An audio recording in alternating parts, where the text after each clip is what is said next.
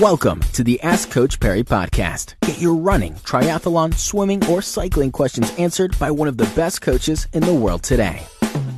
Welcome on to yet another edition of the Ask Coach Perry podcast. Don't forget to check out the Comrades Marathon webinars. They are back as well. Just go to coachperry.com/webinar. You can register for the next one. And do join us if you are training for Comrades. Some great advice in there. Lindsay, a question in from Wendy Denston. And Wendy's saying she's struggling with an Achilles tendon problem. It's just not getting any better. She says she can't even run. It's so painful. She says she needs a training program to run a marathon in the first week of December.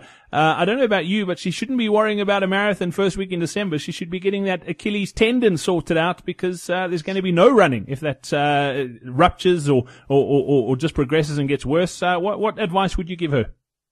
Yeah, so look, Achilles tendon is a real irritating injury, and sometimes they clear up really fast as soon as we find out the trigger mechanism. But once the level of irritation in that Achilles gets to a certain point, they do take a bit of time to clear up. There's no question about it. They are annoying. So there's a whole lot of checklists that we have to go through here. What is the heel toe drop in your shoe? So the traditional heel toe drop is 12 millimeters, but most shoes nowadays are lower than that, and depending on the brand. So your Nike Pegasus is 10 mils. Most of your New Balance shoes are at 8 or 6 mils. Some of your Saucony have a full range going from 4 millimeter up to 12. I think Grips is the same. So you need to, what is that millimeter drop? And if you really are having Achilles issues, you probably should be in a 12 mil drop. So you can put like a high density foam into the shoe to take some pressure off that Achilles, and that may make a nice difference.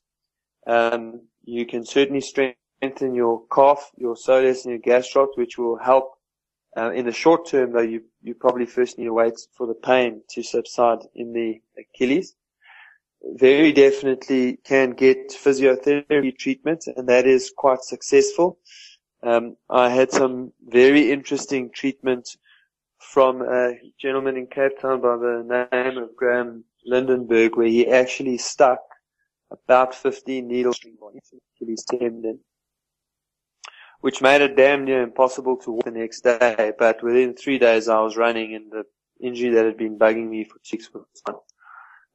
So there are obviously a few, not all physios, certainly by getting into your soleus, normally the culprit, but sometimes into your gastroc, and loosening that up, get some needles in there, and the degree of the inflammation. So if you do have access to a sports doctor that can actually have a look on a sonar and see how much fluid is in the Achilles. But one thing I agree with Brad on completely is that there's very little sense in running a marathon in December. You're going to get worse. And if you start to get significant thickening in that Achilles, then you're giving yourself a long, long road to recovery. So get yourself to a physio. Let's get a decent diagnosis. Check out your biomechanics. Look at your shoes. Once the pain subsides, strengthen those soleus and gastroc muscles, and then on you go. Yeah, Lindsay, as frustrating as it is, I've been there. I've struggled with Achilles injuries for the last probably 18 months, and they finally sorted. But one thing I've learned is it doesn't get better if you run on it.